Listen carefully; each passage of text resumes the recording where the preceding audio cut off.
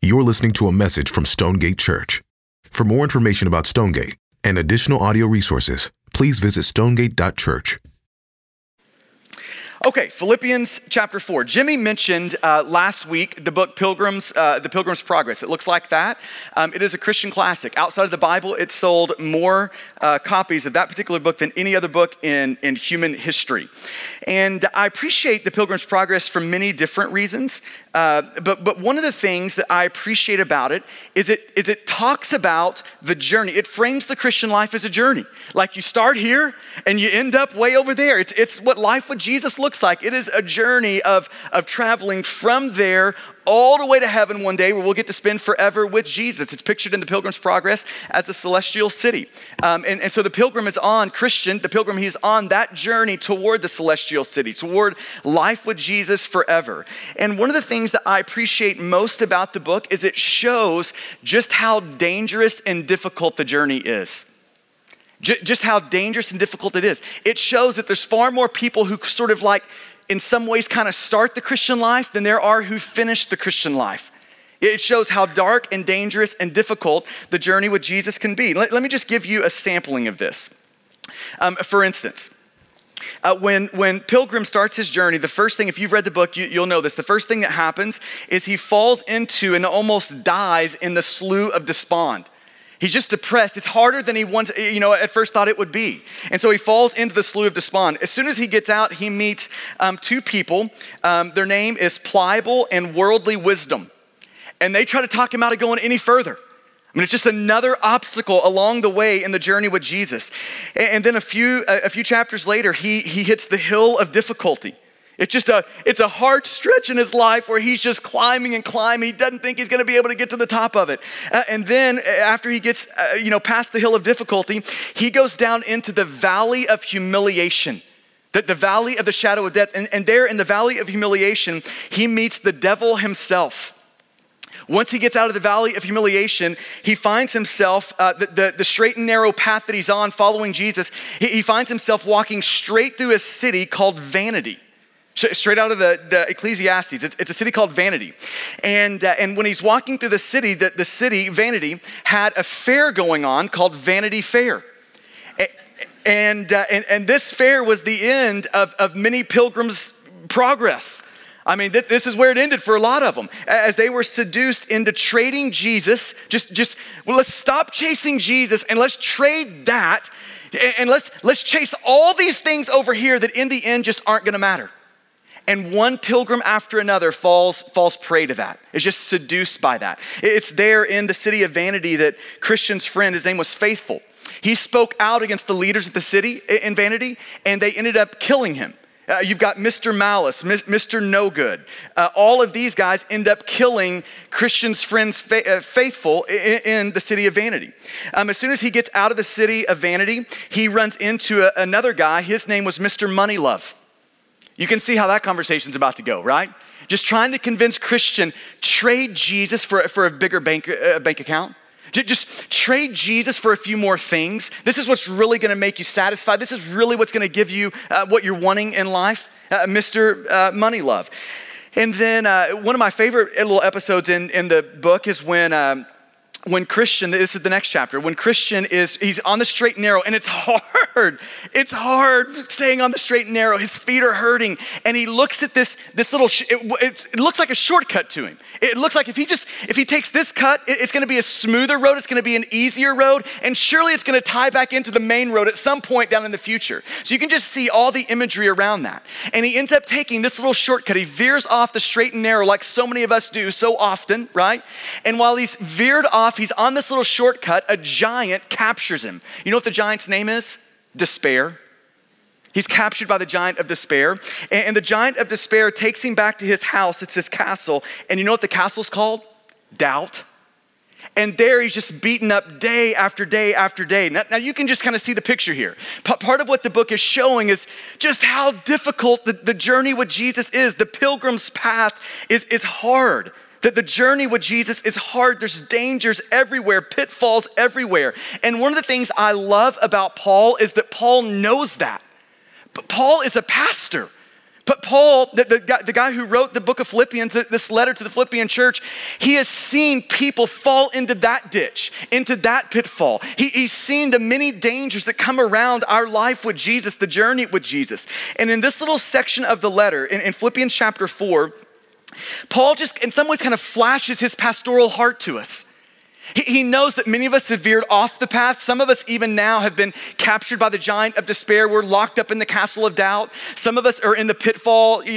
We've been seduced by money love. He knows that we're all over the place in this room. And so often what we need is a pastor like Paul to just shine a light in our life to show us, hey, over there, this is where the path is.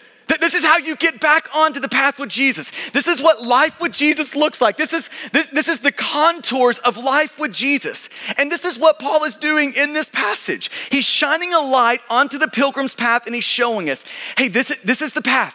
Make sure you're on it. Follow me on this path. Let's chase Jesus together on this path. And this is how he shines a light on the path. He gives us 4 commands in these few verses, 4 commands, and then he gives us a promise. Now just see it all in the context of what Paul's doing though. He's looking at us knowing that many of us are in all these different places in the room. We veered off the path. We're all struggling in our own sort of ways. And he's just saying to us as a good pastor, hey, this is the path to following Jesus. Hear my words, he's saying. Jump on the path with me. 4 commands and a promise. Here's command number 1. Command number 1. You see it in verses 2 and 3. Command number 1, Paul's shining a light on the path, the pilgrim's path. He says, be reconciled. Be reconciled. So the first sort of verb, the first imperative, the first to do, be reconciled. Look at verses 2 and 3. He says, I entreat Euodia and I entreat Syntyche to agree in the Lord, to be reconciled in the Lord. To agree in the Lord. Yes, verse 3. I also ask you, true companion, help these women.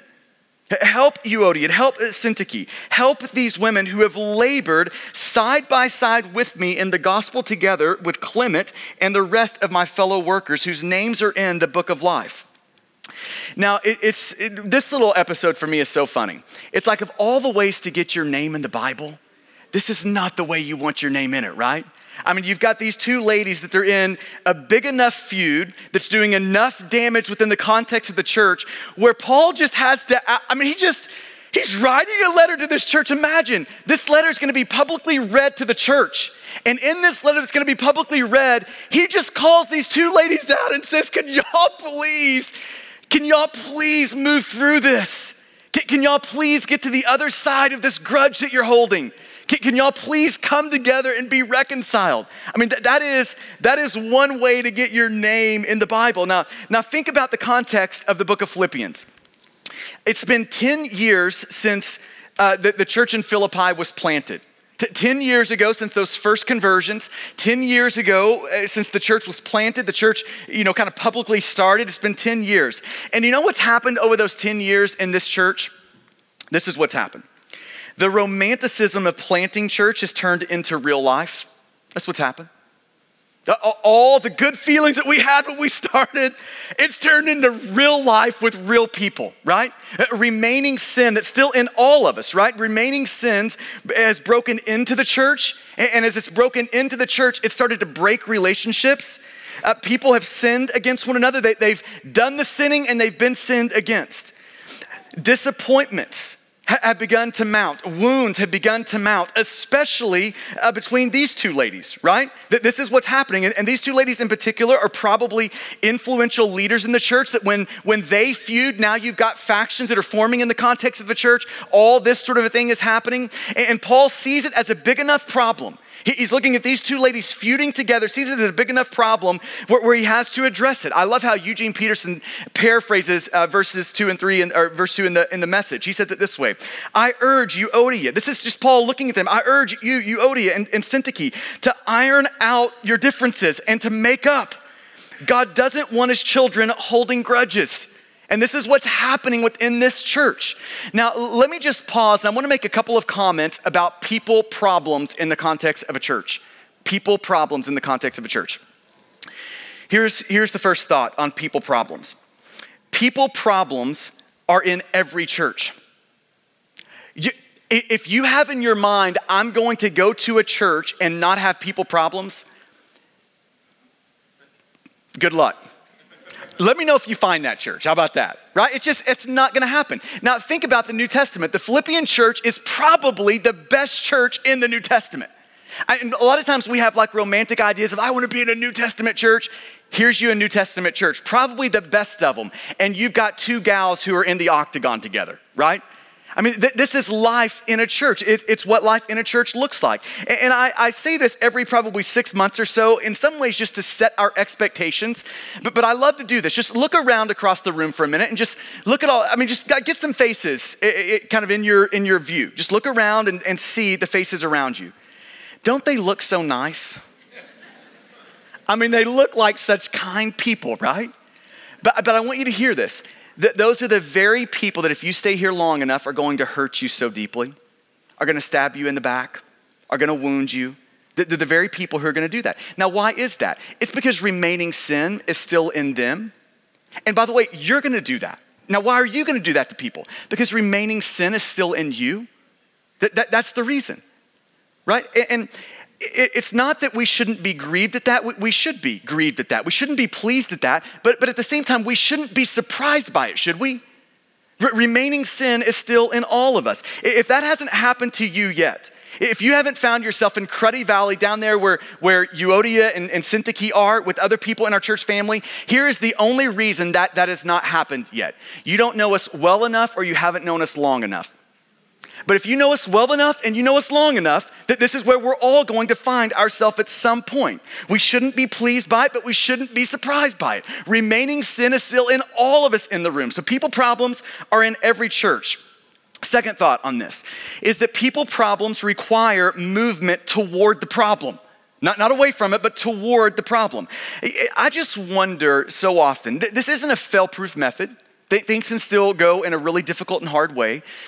But I just wonder often, of all the conflicts that are going to happen in any particular church family, I wonder how many would have been solved really quickly and would be in the rearview mirror in that church's life had the two people who had a problem instantly moved toward one another as opposed to away from one another. I just wonder how often the relational hangups that we have would have been solved relatively easy and quickly. Takes humility and grace, but would have been solved right up front had we have moved toward that person as opposed to away from that person. I think there's a couple of problems that we instantly get into when it comes to like relational conflict. And by the way, relational conflict is hard. And just honestly, most of us are really poor at it. One of the things the Lord's been showing me is how poor I can be at it too. And it's hard in a lot of ways. I think a couple of the problems that I think just to be aware of is that anytime that you disagree with someone, there is a tendency in our hearts to demonize that person. When we disagree, when we have a problem with them, we instantly turn to demonizing them. In a lot of ways, this is one of the ways you can tell if you have a problem with someone. You oftentimes squash them into a one-dimensional person. So it works like this. If they've lied to you, here's what they now are to you. They are a liar. See how there's no depth to that? That they're just squashed down into like a one-dimensional person. This is what they are. This is all they are. They are a liar. Now, you don't treat yourself that way, do you? How many times do you think you've lied in your life? Would that not be a scary number to know how many times you've stretched the truth, only given half of it in this moment to kind of shade it toward your kind of way and what you're wanting? We've all lied a lot, haven't we? And if you pay attention, we probably still do it more than we would like, right? But I doubt that when you think about yourself, that you think about yourself this way. I am a liar.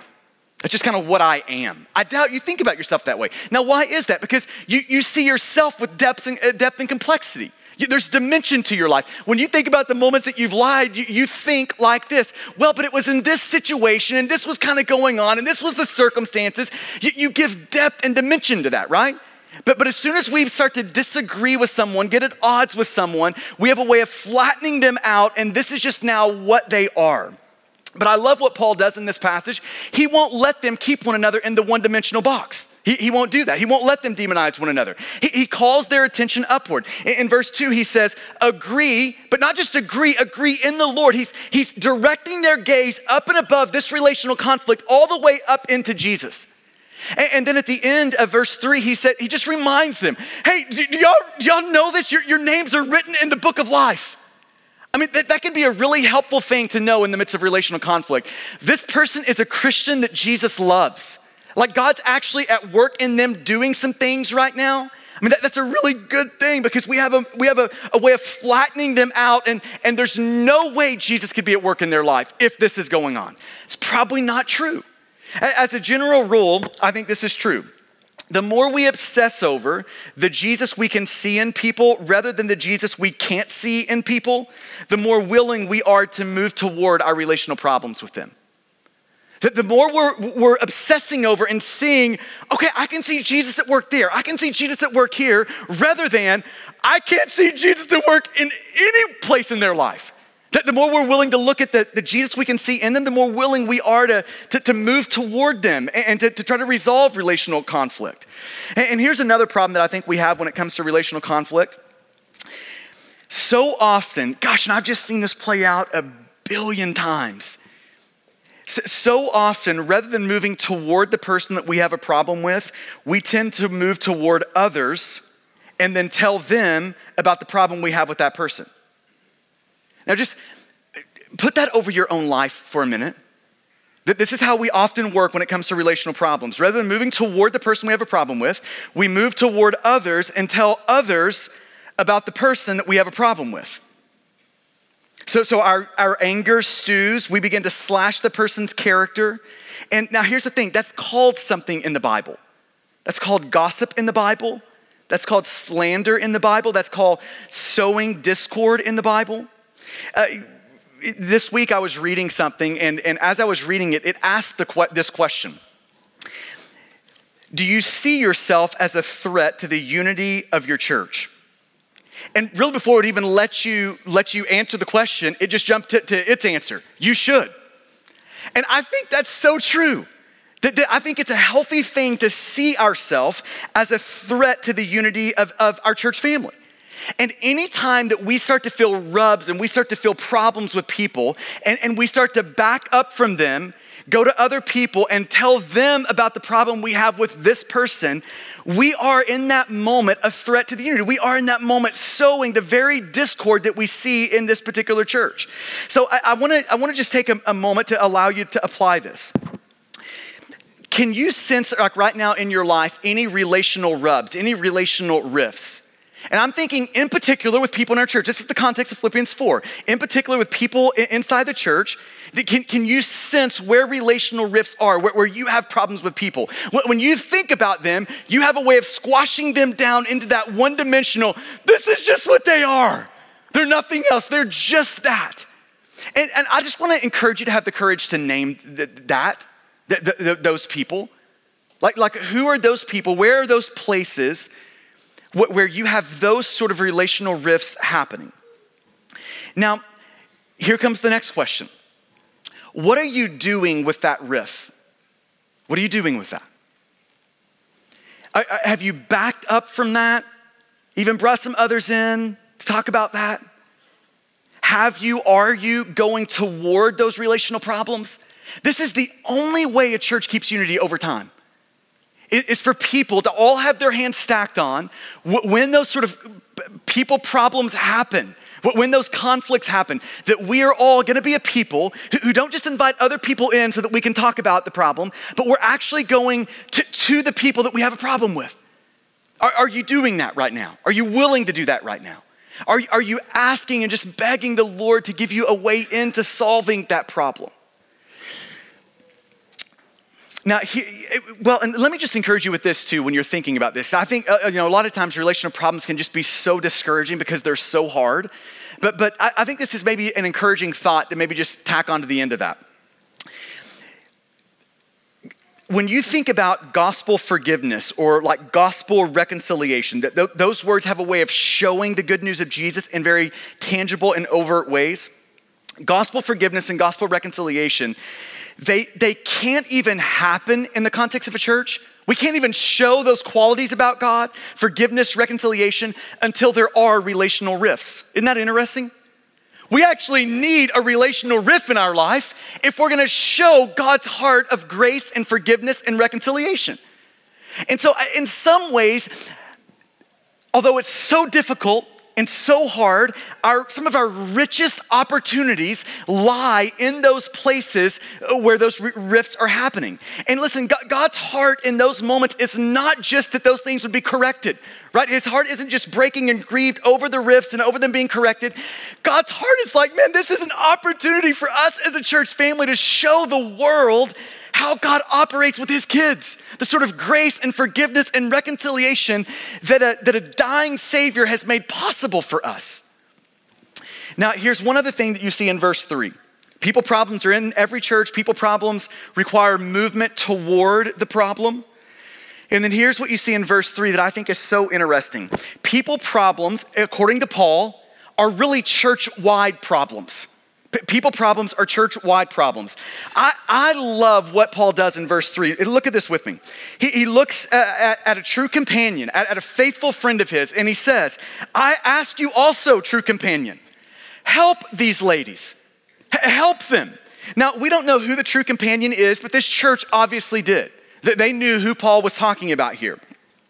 And Paul is realizing that these two ladies, the division was so deep between them, the distance was so far between them, that they couldn't bridge the gap themselves. And what they needed was a faithful friend, a mature friend, a godly friend to come beside them to help them. Somebody that would care enough about the unity of the church to say, no, that's not just y'all's problem, but you're in this church family, so it's our problem. So we want to step into this with you and to help mediate that, to help bring you together, to help pray and encourage y'all to come together. We're gonna be a person, this true companion, that will sit down with you two, Euodia and Syntyche, and maybe we'll just read Philippians chapter 2 together. And we'll just see and think on the humble servanthood of Jesus. And we'll just be reminded that Jesus in his humility left heaven and went into a mother's womb. He went into the skin of a newborn baby. He descended all the way down into the shameful death on a cross. And just maybe as we're thinking about Jesus' descent all the way down into the shameful death of the cross, maybe we'll have the humility to approach one another and be willing to descend all the way down there with Jesus. People problems are church-wide problems.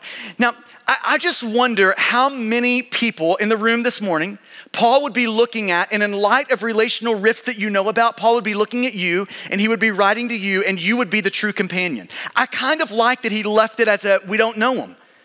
Because I think for on a practical level, many of us need to be the true companion. And I just wonder where in our life right now, we know the rifts are there. We know those little, these two people are at odds. They're just at war with one another. And God is looking at us and saying, that's not just their problem. That is your problem because they're your brother and sisters. You're in the same family together. And you, by nature of being their brother or sister, you get a chance to help them, to be a bridge builder between them.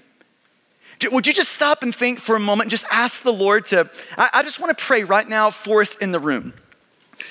And I want to ask the Lord to give us wisdom on that. To even right now be bringing to mind, that the Spirit would be bringing to mind those in our lives that we need to be the true companion to help bring them together, to help encourage them, pleading with the Lord with them to give some resolution to the relational rifts that they have. Father, would you show us that this morning?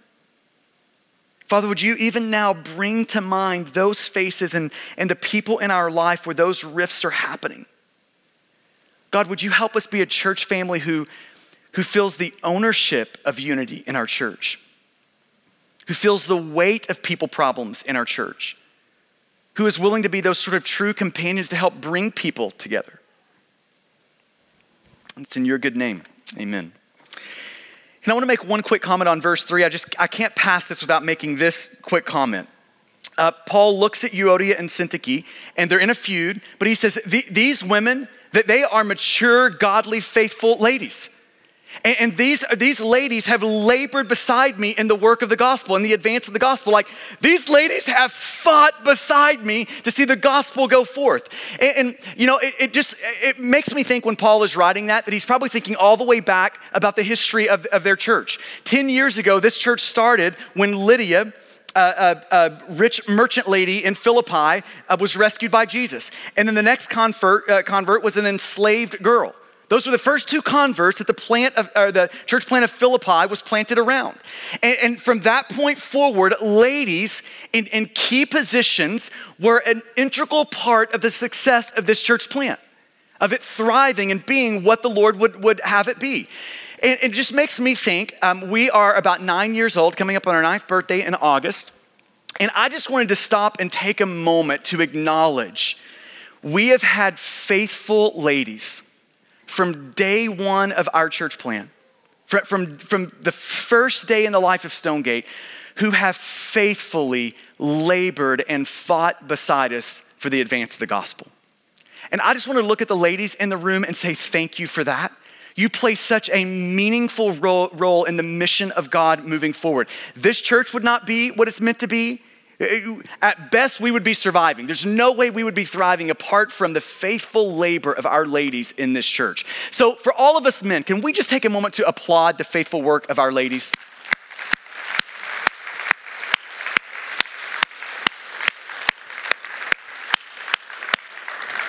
Paul shines a light on the pilgrim's path. He's looking at us and saying, hey, come over here. Here's the path. Be reconciled.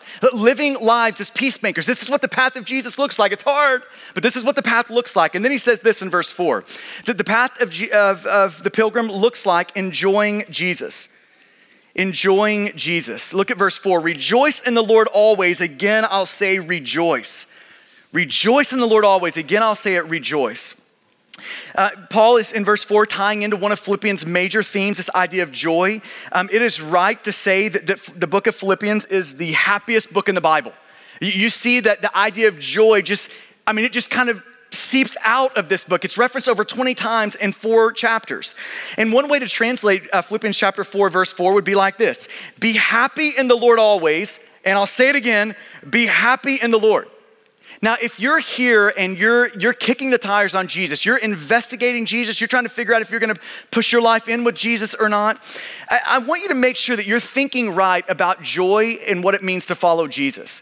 Because there is a prevailing myth out there that thinks about Jesus like this, that it's either joy or it's Jesus.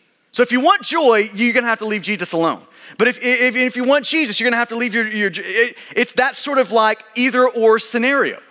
The only problem with that is the Bible.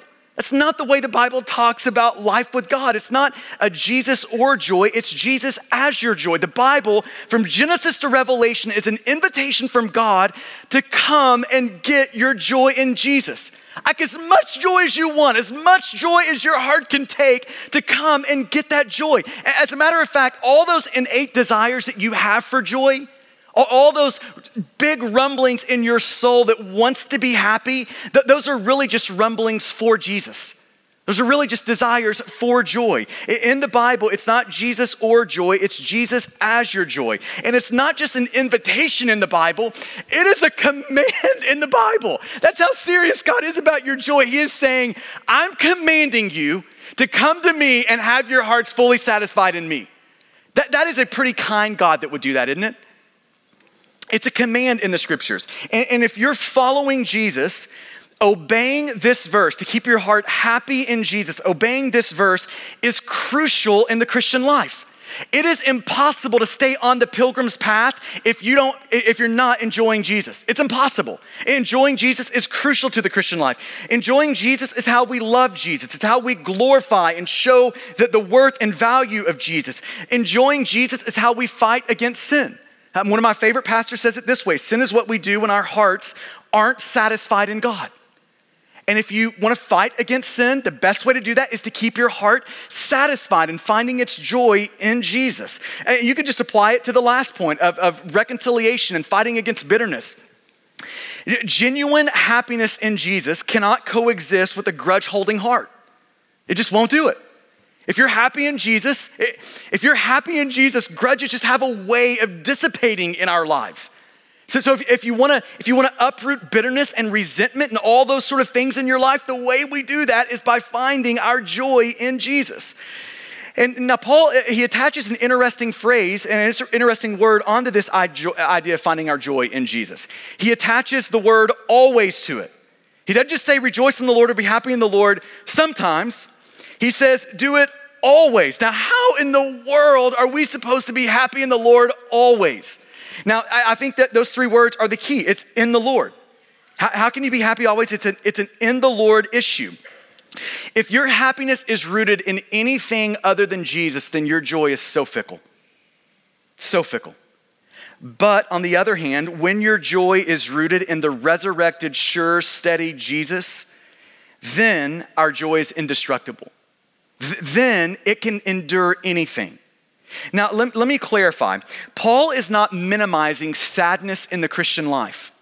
There are many things in this fallen world that should make a follower of Jesus really, really, really, really sad.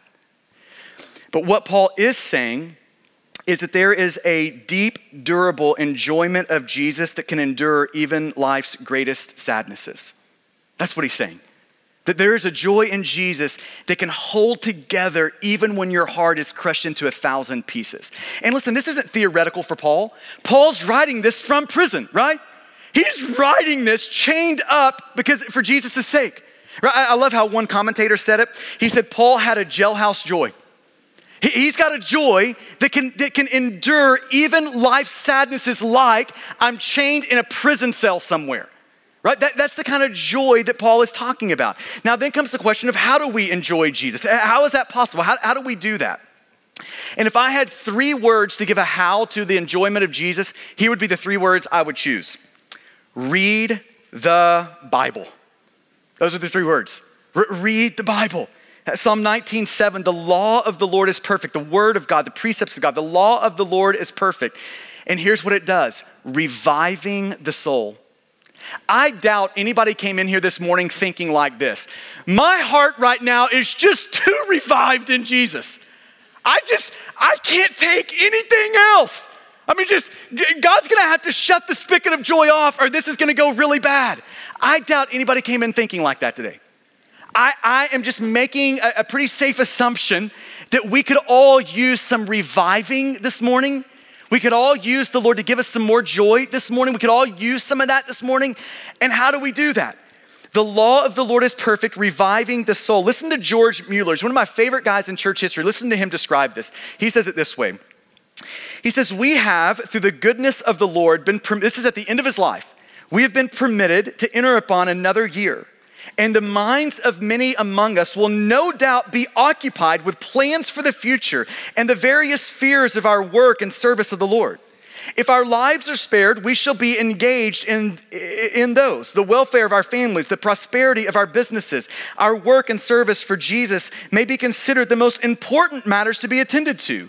But according to my judgment, the most important point to be attended to is this. This is an older man who has lived a faithful Christian life for years. And he's saying, here's the most important matter we need to attend to every day. Above all things, see to it that your souls are happy in the Lord. He goes on. I especially commend this point to the notice of my younger brethren and sisters in Christ. The secret of all true service is joy in God. But in what way shall we attain to the settled happiness of our soul? Like, how do we enjoy God? How do we do that? That's the question he's going to answer next. How shall we learn to enjoy God? How shall we obtain such an all-sufficient, soul-satisfying portion in him as shall enable us to let go of the things of this world as vain and worthless in comparison? Here's his answer. I answer, he says, this happiness is to be obtained through the study of the Holy Scriptures. That's how. If we want to keep our souls happy in the Lord, of all the things we could say, here's the number one thing. Read the Bible. Pour your souls over the Bible and allow Jesus to pour his Spirit into you as you do it. Read the Bible. Enjoy Jesus. Here's the third thing Paul says about keeping the pilgrim's path, about what the pilgrim's path looks like. And these last two are going to be quick. He says, be gentle. Be gentle.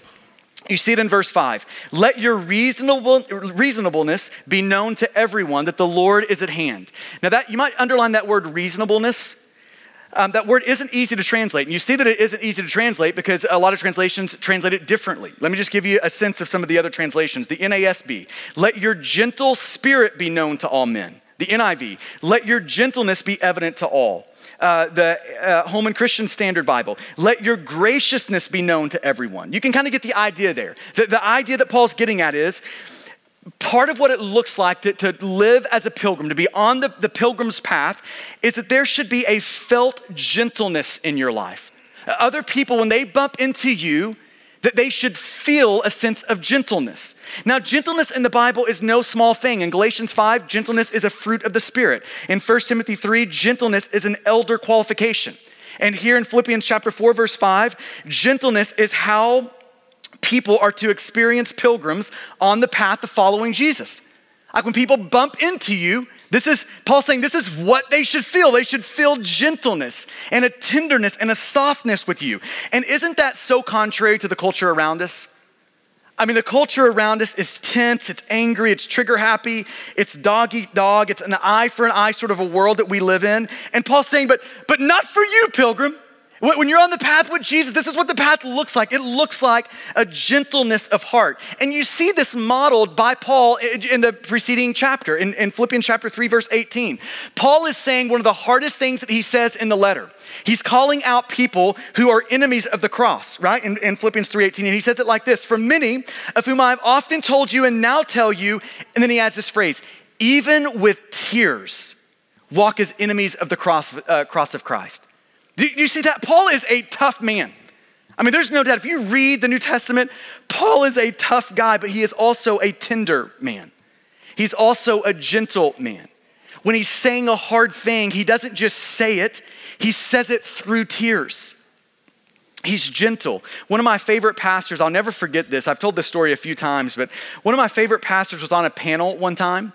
And on that panel, one of the other guys that was on the panel was asked a question. He was a young guy, really thoughtful, really bright guy. And when he was asked the question, the dude just went on a rant. And I mean, it was this guy's this and that guy's that. Here's the problems and here's this. And I mean, it just went off. And at the end of that, somebody asked the pastor I'm talking about what he thought about that. And he looked down the way across the panel. I would have loved to have been there in this moment. He looked down the way across the panel and he looked at the guy who just went on the rant and he said, you know, I've read your stuff for a good while. I've benefited from it. You're obviously a really bright person that loves Jesus. There's so much to admire and love in what you're doing and even what you're saying. But I felt like all along there is one thing missing in everything that I've read.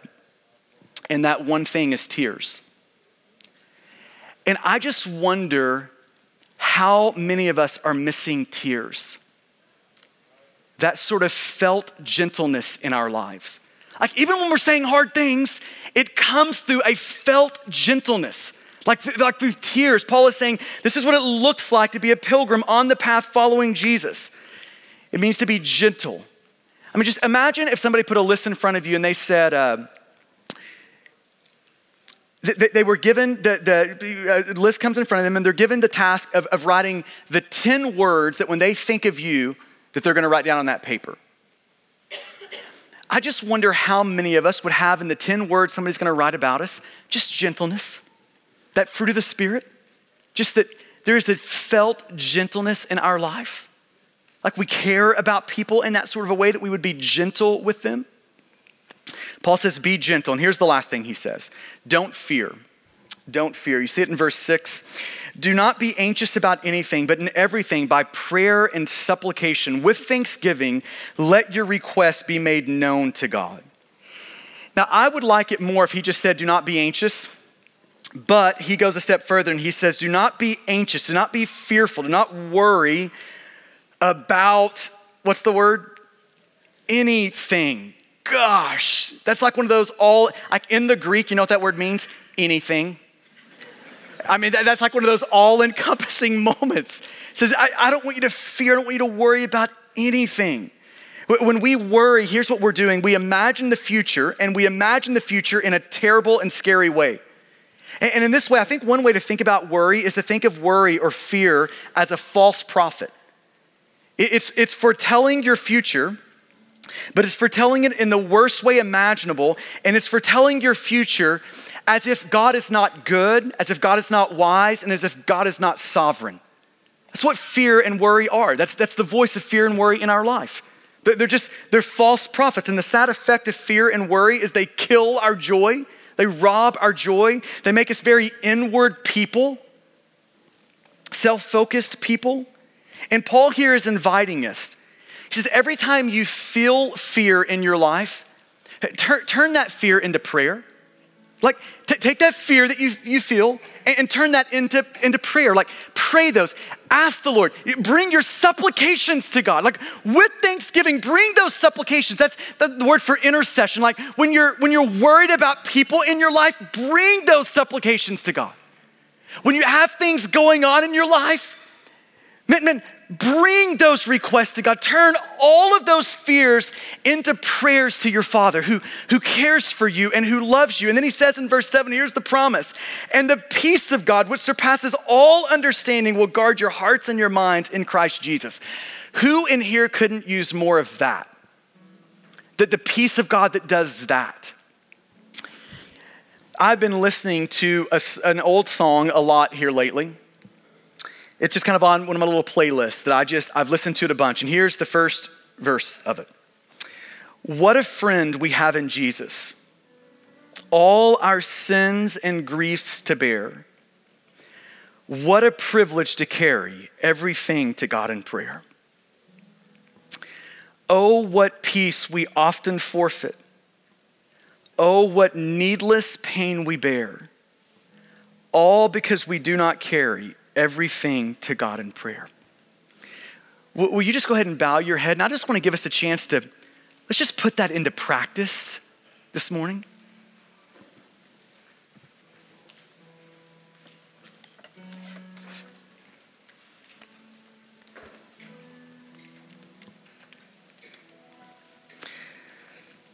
I want to give you a moment to sit before the Lord and just to pay attention to your heart.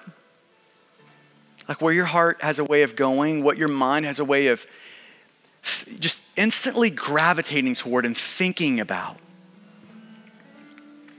That's alerting us to our fears in life, our worries in life, our anxieties in life. And rather than stewing on those fears, those anxieties,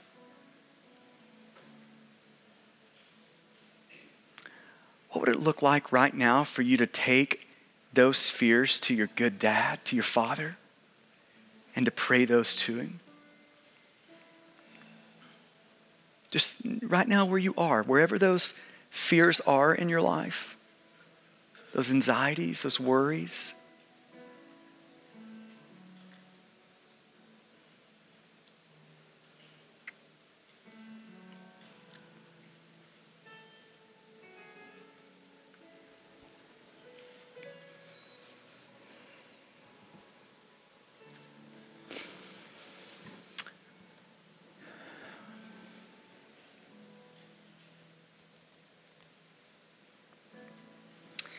I'm so thankful we get to end this portion of our service by taking communion. The truth is that staying on the pilgrim's path is impossible apart from Jesus. Apart from Jesus' continued work in our life, apart from the good news of Jesus, it's just impossible. So we get to finish by being reminded that Jesus descended to earth, but his descent didn't stop there. It took him all the way down to the cross, where his body was broken on our behalf, where his blood was shed on our behalf to cover our sin, to make a way to God doable. This is Jesus, our Savior, who is beckoning us now to come and join him on the path. So may we be reminded this morning of his broken body and his spilled blood. May we be reminded that everything we need is going to be found in that dying Savior who is risen from the dead, resurrected, steady, sure, and strong. May we be reminded of that. And before you take communion this morning, let me encourage you on this. If you haven't taken Jesus, take Jesus this morning.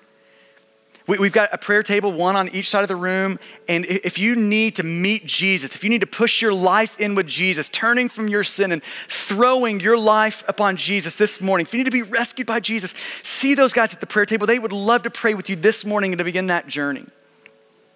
but it's also for those who are in right relationship with Jesus. So this morning, if there's anything to repent of, if there's any places in your life where relational rifts are there, and this morning God is just inviting you to repent. If you've put distance between yourself and another, He's just inviting you to repent and begin the process of moving toward them. He's inviting you to find your joy in Him, to be gentle, to turn your fears into prayer. So God, would you show us those areas in our heart where we're just withholding from you. We're keeping them back from you. And God, would you give us the courage to be open-hearted people this morning to you? So after you have done some work with the Lord, you are welcome to come up. We've got 2 tables in the front, a table in the back. You're welcome to come up, dip the bread in the juice, and we just get to enjoy Jesus together in that way. So Father, would you come now and minister to us? It's in your good name we ask that. Amen. Thank you for listening to this message from Stonegate Church. A podcast is never meant to replace gathering with your church to hear the preaching of the Bible. So we want to encourage you to be part of a local church family. We meet every Sunday at 9 and 11 a.m. and would love for you to join us as we enjoy Jesus together.